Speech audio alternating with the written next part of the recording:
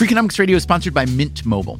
The best part of spring cleaning is the post-clean clarity you get. It's kind of like when you find out you've been paying a fortune for wireless when Mint Mobile has phone plans for $15 a month when you purchase a 3-month plan. All plans come with high-speed data and unlimited talk and text delivered on the nation's largest 5G network. To get this new customer offer and your new 3-month unlimited wireless plan for just $15 a month, go to mintmobile.com/freak. That's mintmobile.com/freak. Cut your wireless bill to $15 a month at mintmobile.com/freak. Upfront payment of $45 required, equivalent to $15 a month. New customers on their first 3-month plan only.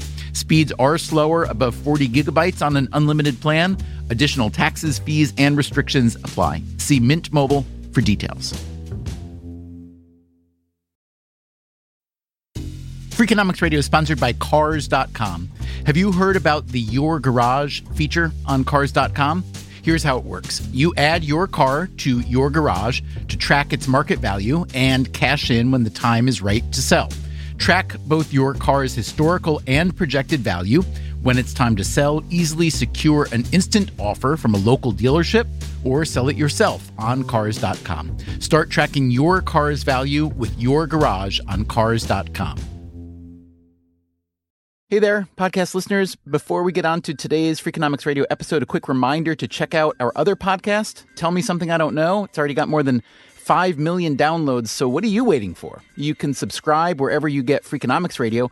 Our upcoming episodes include special guests like the Librarian of Congress, Dr. Carla Hayden, the undercover economist Tim Harford, and in a special music show, Dan Zanes and Friends. Every show is recorded with a live audience, so come see a taping. We're in Minneapolis on April 26th and 27th, then Philadelphia on May 8th, and the Music Hall in Tarrytown, New York on June 3rd, and then 6 more shows back in Manhattan in the middle of June. For tickets and info, visit tmsidk.com.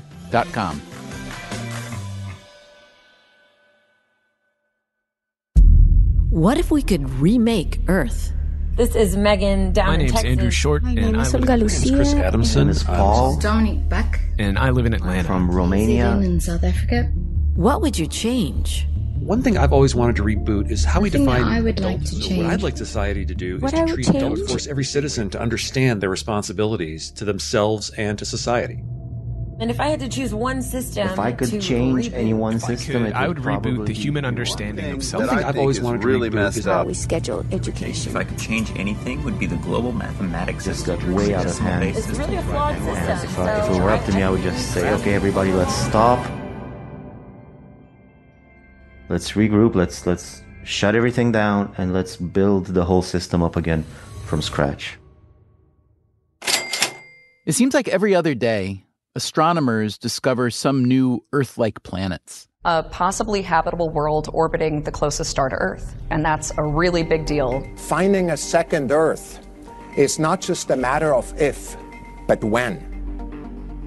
Can you imagine all the possibilities of having a new habitable planet? What would we do with it? Maybe we'd use it to raise all our food and harvest its precious metals and petroleum and lumber. Maybe we'd send all our criminals and political enemies there. Or maybe we'd say goodbye to this old Earth and move to that one instead. Earth 2.0, a fresh start. What would that look like? After all our trial and error on Earth 1.0, how would Earth 2.0 be different if we had a chance to reboot our civilization, to build new institutions and systems from scratch, whether on a new planet or this one?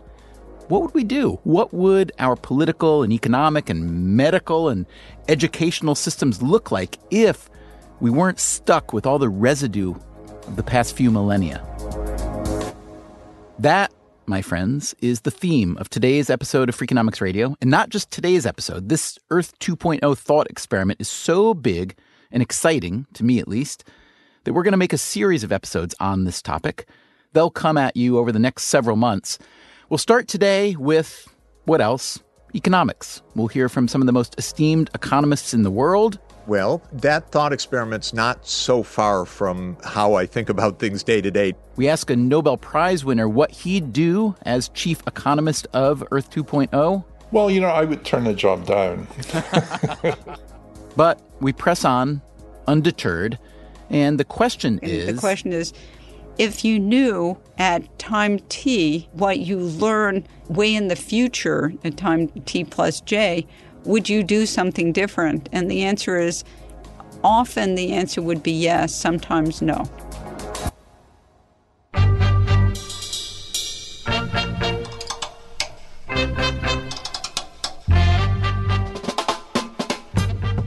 From WNYC Studios, this is Freakonomics Radio, the podcast that explores the hidden side of everything. Here's your host, Stephen Dubner.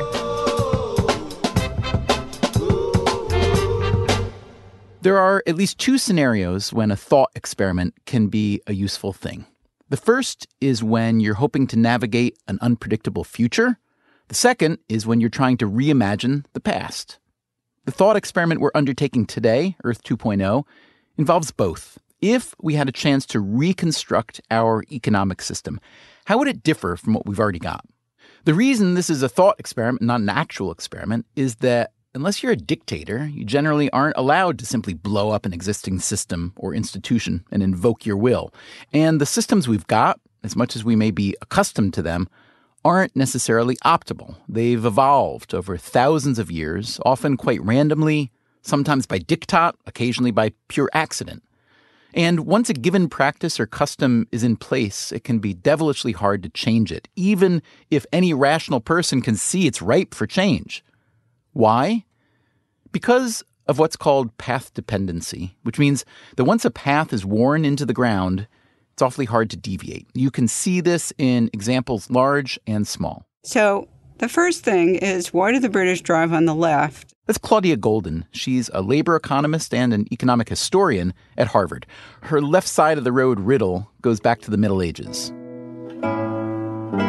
So it's a leftover, and excuse the pun, from a distant past long ago, at some point when people were riding horses or walking along a road, and they were vulnerable individuals and they carried daggers. When a rider on a horse wanted to show that he did not have a dagger in his right hand, riding on the left of the road allowed the rider to greet oncoming riders with his right hand outstretched. Hey, I've got no dagger. You're safe. Riding on the left and showing the empty right hand because 85 to 90% of the population, we believe, is right-handed. This, by the way, is why so many people still shake hands. We're shaking hands to say, hey, I don't have a dagger in my hand. Riding on the left side of the road, meanwhile. So that became the standard. So buggies and carts and horses and people included walk and ride on the left. And when automobiles appeared, they also needed to conform to that standard, or else they would have run into the horses and the people. So everything follows. Everything follows in Britain, at least, but not in America. Why not? So we didn't start with people on horses with swords and daggers and stuff like that. We started later. So in colonial America, we had these carts with these oxen in the front, and there was a seat for the driver. And because people are right-handed, you needed to be on the left side to whip the rear of the animal. So this standard evolved, therefore, the reverse way, even though both standards evolved because the vast majority of people are right-handed. Two ways of doing the same thing. Maybe one's better, maybe not. I don't think it matters much. You can do whatever you want within your country. But once things become open, it really becomes difficult. So if Norway is doing something else and if Denmark is doing something else. Right, that could be chaotic. Standards are put in place that serve a function at one time, and they persist even though occasionally everything around them changes. That is the peril of path dependency, that when you're locked in to a way of doing things, you're left hoping that the old solution will solve new problems. Goldin has seen this in her research into how the modern labor markets can punish women. Well, job and school schedules were created for a world of a strict division of labor. There used to be a TV program called Father Knows Best, and there was Leave It to Beaver. So many of the job and school schedules that existed then are still with us, and they impose disproportionate burdens on working women, and they are a major reason why women today earn less than men. So why? Well, the world of work today gives disproportionate pay to those who work longer hours, and even if they don't work longer hours, they're on call. They're going to drop everything to do the job. So some firms are changing, and many of the changes are occurring because male workers as well as female workers are putting their feet down and saying, this isn't a way to work and have a family as well. But some sectors, for example, in finance and law, in many of the corporate sectors, are changing more slowly, if at all. So it's easy to see how our modern practices, rather than being tested and proven excellent, are built upon multiple accidents of history, which is why it's so tempting to pretend we could just start over from scratch. Okay, my name is Angus Deaton, or if you want the full formality, Sir Angus Deaton, and I'm a retired or emeritus professor at Princeton. Deaton won a Nobel Prize in economics in 2015 for his analysis of consumption, poverty, and welfare. So our mission today, Professor Deaton, is pretty straightforward. We throw out all our existing systems and institutions on Earth and build new, more perfect ones from scratch. So knowing what you know about economics, what changes would you make? Let's just start there with the broad question. Well, I'm actually quite hostile to the question. I don't really believe in this sort of social engineering that's implicit in the question, and that, that can very easily turn into a form of tyranny, especially when it's done in a non-democratic or non-organic way. So that, I think, when you ask a question like that, you think, ooh, wouldn't it be nice to have a world government or something? Well, the answer is it would not be nice to have a world government. Local governments can be tyrannical enough before you start. So I really do sort of believe in organic development. So rather than saying, let's throw out Earth 1.0 and start from scratch and institute some, as you disdainfully suggest, some centrally planned, over economy, how would you assess overall the success of this spontaneous, orderish series of economies that have evolved organically? Pretty highly, I think. I thought you were going to go somewhere slightly different, but let me give the answer to that question too, which is that I'm always a little worried when people say, why can't we be more like Sweden? Or, why does Germany succeed whereas Japan doesn't? I think what is very important, and it's part of the organic development, is that, these countries are different from one another largely, I think, because people want it that way. And, for example, a healthcare system that works in Britain, it may just not work at all for Americans, because tastes and habits and things that people have accepted for a long time. And also their history. I mean, people who go through wars often feel differently thereafter than people who don't. I mean, I don't think Swedish tastes are fixed or Scottish tastes are fixed, but I think they're real enough. And so, one of the dangers of trying to come in with a template and re-engineer the world is that they often don't recognize those facts, whereas the organic growth really does. Now, where did you think I was going to go with that question?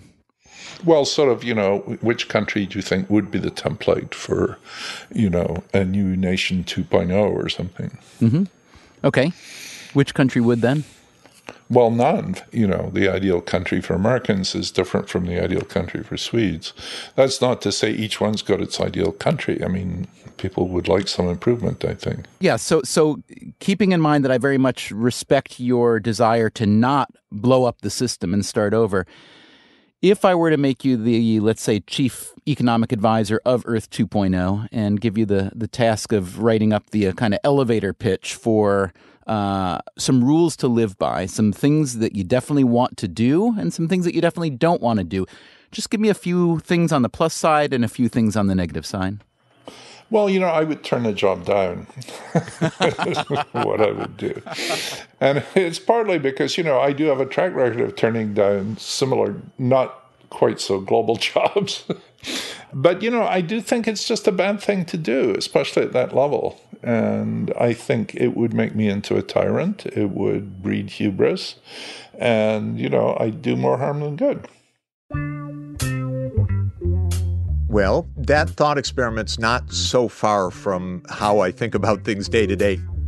We did find an economist who is open to our proposition. I'm Jeff Sachs. I'm a professor at Columbia University and a special advisor to the United Nations Secretary General on sustainable development. Sachs has also been an advisor to the Vatican and many heads of state. He's considered a sort of poverty-fighting superhero. He's run economic and humanitarian rescue operations all over the world. I went into economics believing that it ought to be useful, and it ought to be useful for addressing big challenges.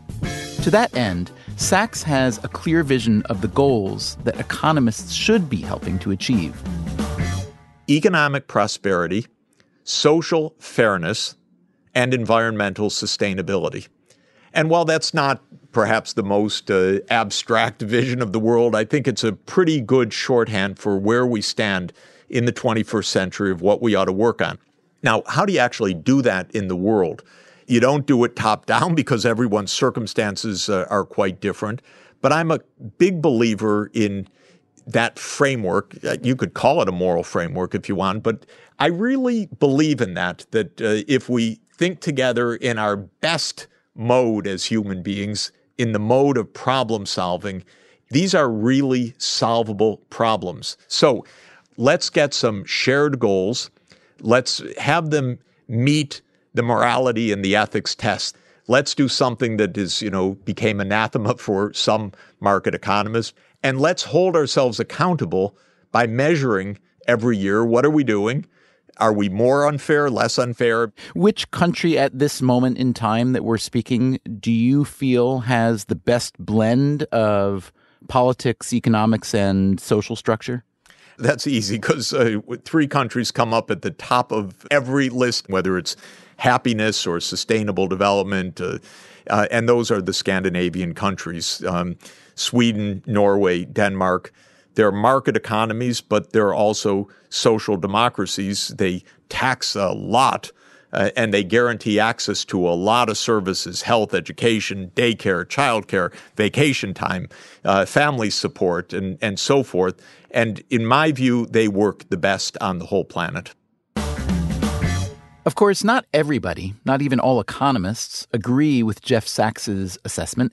He is pushing for a highly regulated and curated market economy, regulated and curated typically by a central government, whereas others advocate for minimizing the role of government. I am unapologetically in favor of free markets. That's Brian Kaplan. He's a professor of economics at George Mason University. I think free markets not only work well, but they're also just the fair and just way for people to deal with each other. This brings us to a central question for Earth 2.0 economics. Should we rely on free markets and Adam Smith's famous invisible hand, or a more visible hand?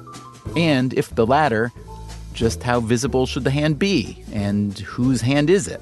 People often think about free markets as being unfair to the poor or unfair to, probably especially the poor. What I would just say is if you really look at the regulations that really change the world a lot, like immigration restrictions, they actually are a case of governments trying to stop the poor from bettering their own lives. My view is, the single greatest loss to the world right now is the fact that most of the world's talent is trapped in poor countries where they can only operate at a small fraction of their productivity. Basic fact is if you let one person from Mexico into the U.S., their productivity doubles or triples overnight. Let someone in from Haiti, productivity goes up by a factor of 10 at least. So, just going and keeping someone in a country that is dysfunctional means that you are wasting all that talent. Because of immigration restrictions, of course, people generally don't move. And contrary to many people, these laws are actually very strictly enforced, which is pretty obvious if you just look at how much people pay to get smuggled in from one country to another. If someone doesn't spend years worth of their income in order to cross a border, if it's easy to cross the border.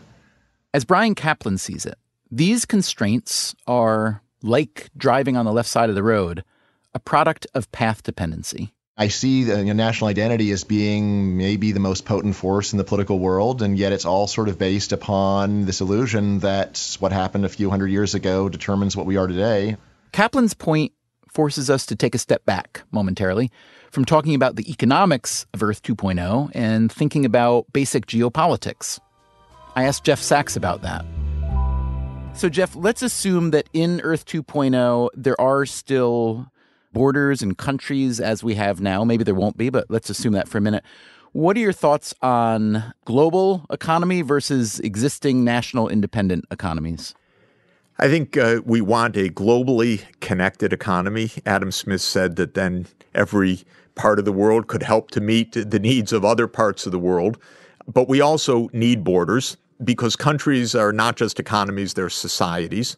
But we need partially open borders in that people should also be able to move, but not to swamp other countries. So I'd like to see a world in which there's general prosperity. In general, people would like to stay in their home country. That's their home culture, language, ethnicity, religion, and so forth. But we also have openness to the world. We certainly don't want a descent into kind of rabid, crude, crass nationalism. That could get us all killed, by the way. It's interesting. If we think of Adam Smith as the forefather, the godfather of modern-ish, classical-ish economics, I mean, obviously there's a lot of morality in Smith, but I feel like modern interpretations of Smith often don't acknowledge the morality. So I guess I'm just asking you to teach me a little bit about the moral dimensions that were present in the early writings about modern economics. It's a very fascinating and very important moment. And in a lot of ways, modern economics embodies a vision of human nature and an approach to ethics that is a simplified and, in my view, deeply flawed reflection of that, because in economics, the first thing you learn is people have tastes. Tastes are what drive them. Don't ask about their tastes. They're maximizing their tastes, and markets help them to do that in a variety of ways. And morals, well, that's your business. And I think this is a huge disservice to the truth about human nature, first of all, because tastes aren't just there, and people change and they have a deep social connection, and there are purposes and meaning to life that are beyond those tastes as consumers that economists hold dear. And while all of that may be pretty highfalutin if you're trying to estimate a demand curve for soap, and may not be too relevant if you're trying to ask what's good in a society, then the starting point of modern economics seems to me to be the wrong place to start. Right. Well, you're implying or stating in a subtle way that not all tastes are created equal, and that if you assume that, as many economists do, then you're ignoring the potential downstream effects of an economy that may promote certain tastes that are maybe less pro-social than others, right? Exactly. And I go back to my favorite philosopher, Aristotle, whose view was that we aim for happiness and we achieve happiness through the cultivation of virtue, and that's a hard work. It means learning, studying, striving for excellence, becoming a good person within society. It's not just you have a utility function. You have to work at it. You have to think about it. You have to cultivate it. So that's a standard idea in moral reasoning of almost every sort in human history except for modern economics. Only modern economics says, you are what you are and leave me alone. But having been working at this now, studying this for 45 years, I came to realize that what I thought was wrong, you can't avoid the deeper questions, in my view. You have to get back to the questions of human nature. Are you seen as, I don't mean to imply that you're a traitor to the fraternity of economists, but are you seen as a little bit soft in the head for thinking that morality should have such a prominent role in economics? I've been thought about as soft in the head in the following way. Part of my solution for extreme poverty is take money from rich people and give it to poor people to help them do things. And for a long time, a lot of my fellow economists, as I'm sure you know, said, "You're cheating, Sachs. What is this? There are budget constraints. You can't just take that and give them health care or give them bed nets and so forth. Your ideas are flaky because by the time somebody gives the money for this, it's going to get stolen for that, and the bed nets are going to get waylaid into a black market, and it's never going to do any good." And that's all good debate for kind of objective behavioral observation. How do things work? Can we make systems work? But the question, should we care about that? That I find a moral question, and one that, I'm sure that certainly with libertarians, I have a big disagreement. But to me, this is a part of where the economics profession is just weird, because we're not living in a world like the world of Adam Smith, even in 1776, much less the world of Aristotle, where everybody was poor. We're living in an incredibly rich world. We're living in a world in which people don't have to die of their poverty. And the fact that we can't figure that out, that is a moral call on us, to my mind, is really a failing of our moral insight, not a failing of economic technique per se.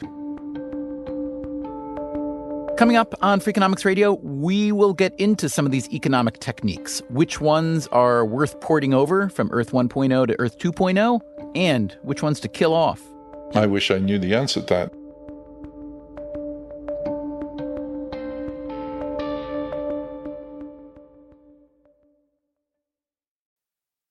Freakonomics Radio is sponsored by Redfin. Whether you need to buy or sell a home, or you're just obsessed with looking at homes for sale, Redfin has got you covered. Redfin updates their listings every 2 minutes, and they give you personalized recommendations based on the homes you like, so you can find the home that's just right for you. With the top-rated Redfin app, you can favorite homes, share listings with others, and schedule tours even the same day with a local Redfin agent. And if you're looking to sell, Redfin agents get you the best price possible for your home. With a listing fee as low as 1%, Redfin's fees are half of what others often charge. In fact, last year, Redfin saved home sellers $127 million. No matter where you are in your real estate journey, Redfin can help. Download the Redfin app to get started today.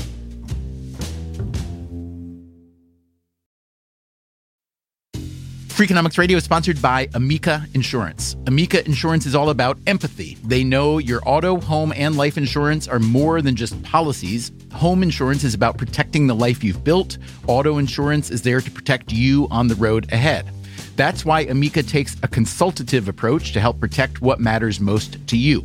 They are a customer-owned insurance company that puts your needs first, and their representatives are available 24/7 for claim-related matters. As Amica says, empathy is our best policy. Freakonomics Radio is sponsored by BetterHelp Online Therapy. We don't always realize just how much our negative thoughts and experiences stick with us. You may find your brain constantly running through a highlight reel of bad moments. That hurtful comment your friend made, that frustrating thing your mom does, or that silly thing you said in a meeting. Maybe it's time to get it all off your chest. Therapy is a safe space to share whatever is weighing you down so you can get some relief and find a solution. BetterHelp offers professional, affordable online therapy on a flexible schedule. Start the process in minutes and switch therapists anytime. Let it out with BetterHelp. Visit betterhelp.com/Freakonomics today to get 10% off your first month. That's BetterHelp, HELP.com/Freakonomics.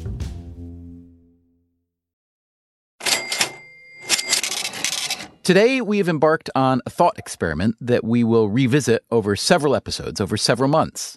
It's called Earth 2.0.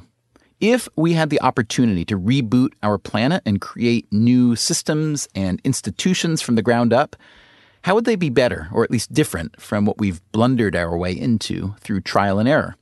We asked you, our Freakonomics Radio listeners, what you think is particularly ripe for reinvention. Before we get back to our discussion on economics, let's hear some of your ideas. One thing I've always wanted to reboot is how we define adulthood in America. When you turn 16, you can legally drive a car, but you can't consent to have sex in the back seat of it. There's sort of arbitrary milestones, and they don't account for the fact that people have different levels of maturity. There are really mature 17-year-olds and really immature 25-year-olds. So what I'd like society to do is to treat adulthood the same way it treats marriage, as a contract between individuals and the state. The first institution I would like to give a serious restart is the academia, where a typical professor wears 4 hats: the researcher, the teacher, the advisor, and the bureaucrat/politician. As one rarely excels in all 4 domains, this system tolerates mediocrity and pushes talented people out. The system I would change, if I could change anything, would be the global mathematics system, from a decimal-based system to a duodecimal or dozenal-based system. I believe more people understanding basic math concepts can only better society, but people struggle now because a base 10 system is hard and pretty messy. You can't even divide by 3 evenly.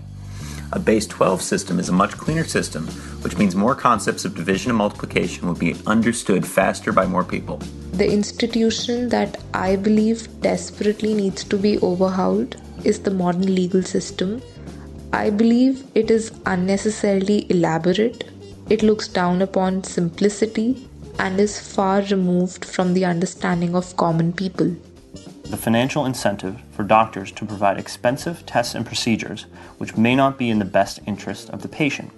Like any first-year student of economics or Freakonomics would know, a misalignment of incentives can cause major problems for any system. I think there's an institution that badly needs an overhaul, and it's democracy itself. Everyone says the system is broken, but I would say that it's simply antiquated, and that the advances of artificial intelligence can bring a solution. All right, maybe we'll look at some of those ideas in future episodes. For now, let's get back to Earth 2.0, Economics Edition.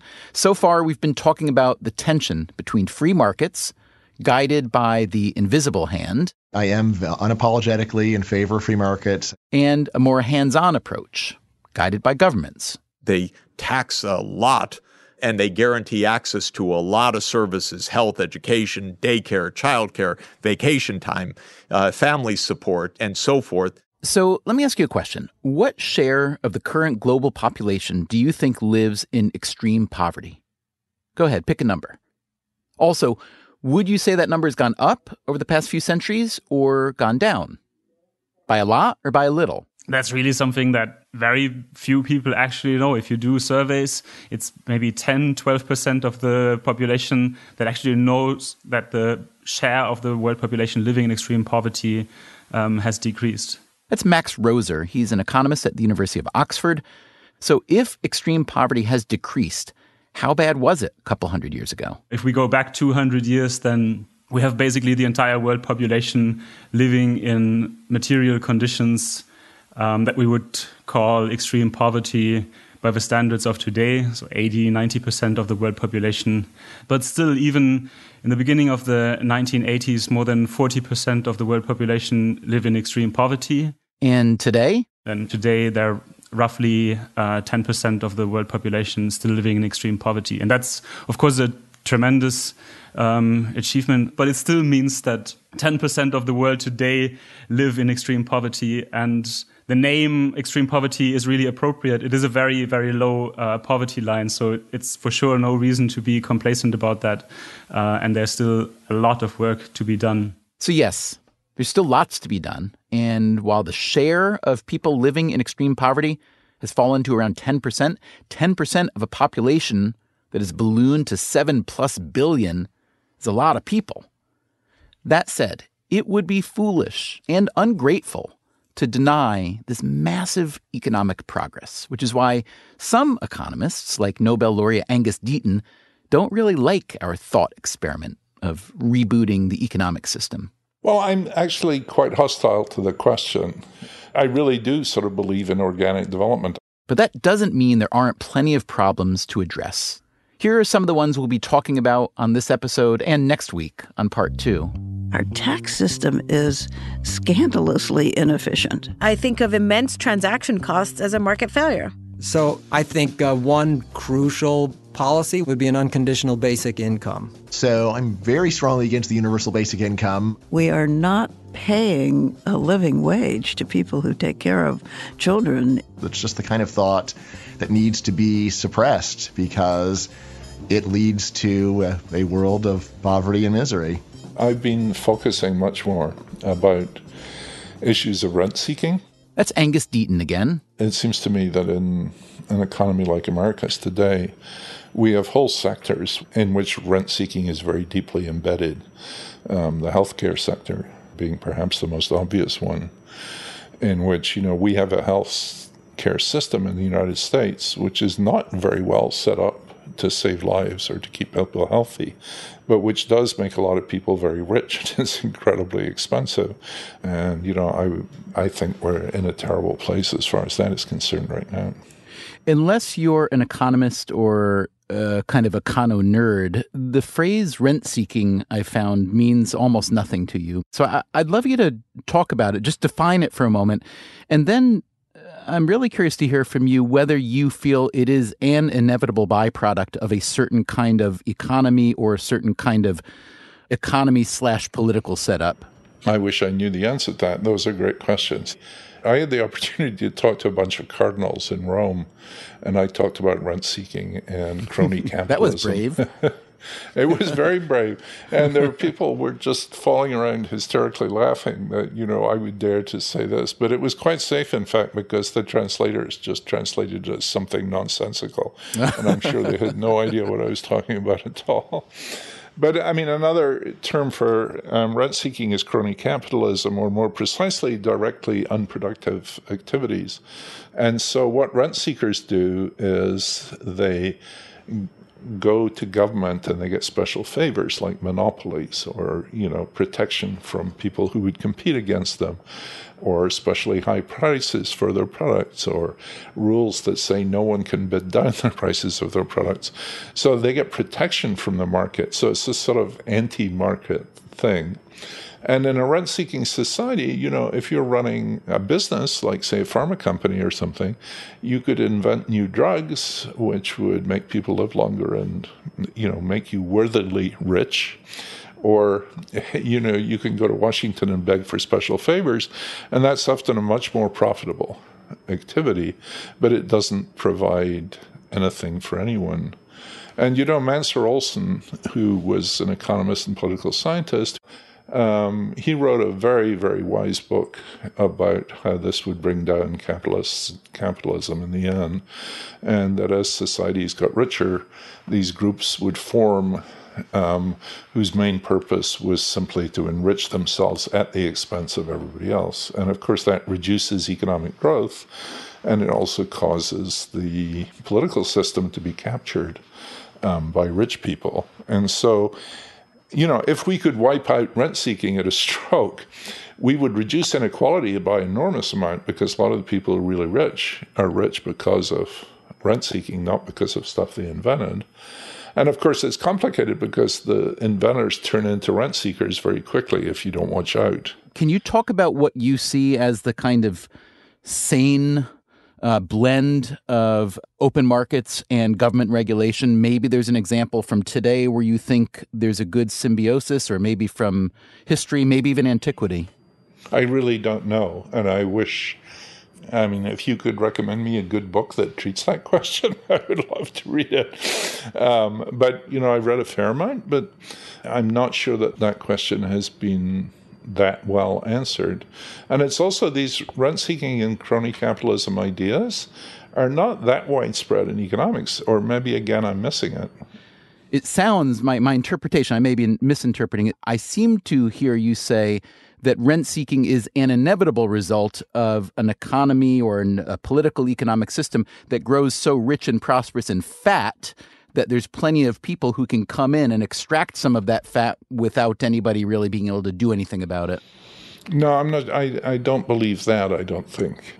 I mean, you could take, say, Sweden, that's as rich as we are, or very close, and has a very large government, and there's lots of regulations, so you would have thought this would be an opportunity for more rent-seeking.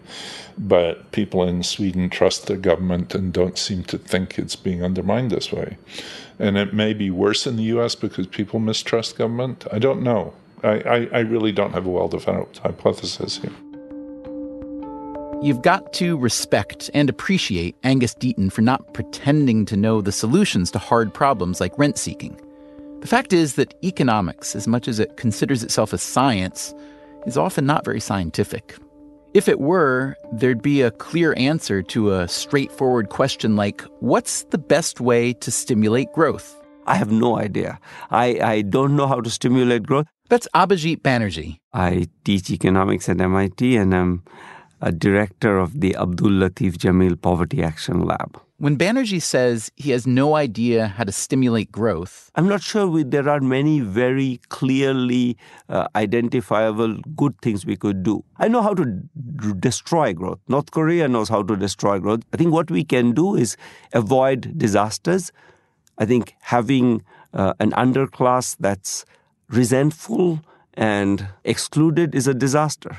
I think the real salient issue of today is income distribution. And I think if we did not do something about income distribution, we just continue this promise that, in the long run, it's all going to be good for you. You just have to bite your lip and bear it.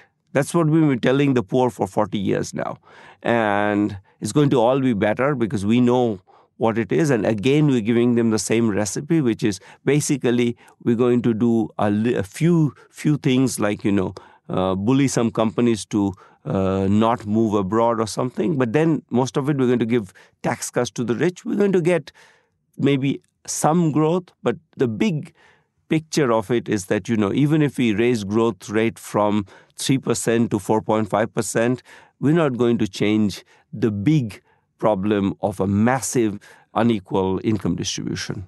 This points, once again, to a central conflict among economists and others: how to strike the balance between free markets and a more paternalistic state, between creating opportunities for everyone without tamping down the incentives to innovate and work hard.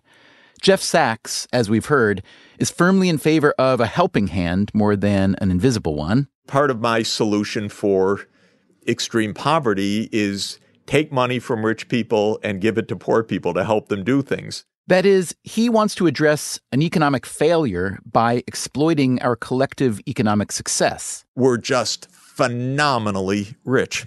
It's unbelievable.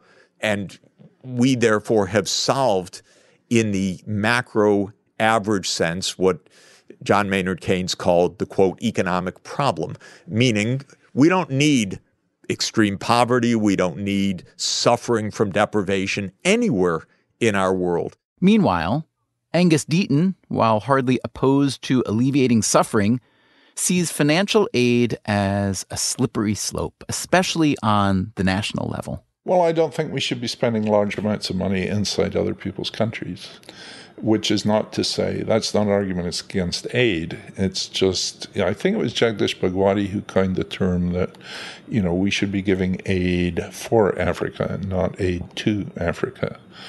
And, it's very, very difficult. But smaller countries and much of Africa, gets the better part of all of government expenditure comes from abroad. And then that means the government is basically in hock to the donors and need not pay much attention to its own people. And it sort of converts governments into rent seekers, as it were. And, even if you start out with good leaders, opening up this giant fire hose of money in their country, that's a much easier trough to feed at than actually setting up firms and entrepreneurs and actually doing something. And even if you start with good leaders, they're likely to turn into bad leaders. And if you start with bad leaders, you're forming an alliance with them to exploit their own people. And, we've seen that over and over again. But, just so that I don't go down an entirely negative way, We could spend a lot more money in Washington, D.C. or in London on researching diseases that don't really affect Americans very much, malaria, for instance, but which do make life miserable for millions of people around the world, and where we could make their lives a lot better. So, I accept the obligation. I really do think if people are suffering, we all owe an obligation to do something about that if we can. But we don't have an obligation to hurt them in the name of making ourselves feel a warm glow.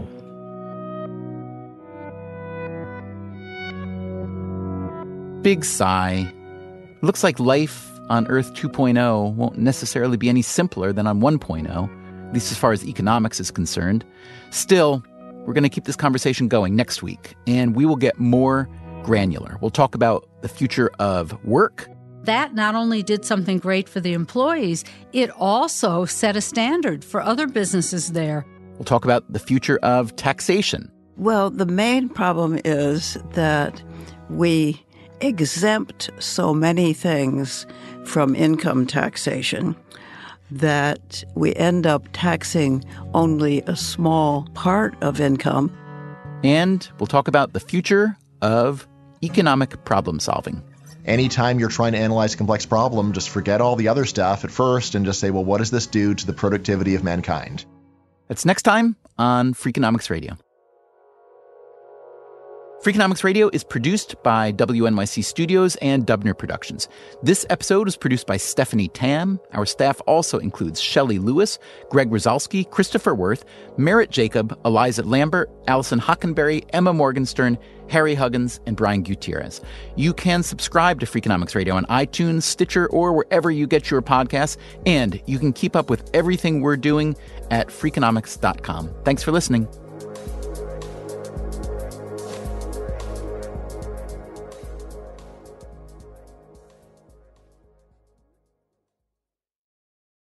Life is a highway, and on it there will be many chicken sandwiches. But there's only one McCrispy, so go ahead and hit the turn signal if you know about this juicy gem of a detour. Walmart Plus members save on meeting up with friends. Save on having them over for dinner with free delivery with no hidden fees or markups. That's groceries, plus napkins, plus that vegetable chopper to make things a bit easier. Plus, members save on gas to go meet them in their neck of the woods. Plus, when you're ready for the ultimate sign of friendship, start a show together with your included Paramount Plus subscription. Walmart Plus members save on this plus so much more. Start a 30-day free trial at walmartplus.com. Paramount Plus Essential Plan only. Separate registration required. See Walmart Plus terms and conditions. Freakonomics Radio is sponsored by Marriott. Town Place Suites by Marriott has all the comforts of home. Cook up a meal in a full kitchen, unpack and stay organized with the in-room Elfa closet system, plus bring your pet and have your best friend by your side. Town Place Suites by Marriott has all the amenities you need to feel at home during your stay. Find the comforts of home at Town Place Suites. Go there with Marriott Bonvoy.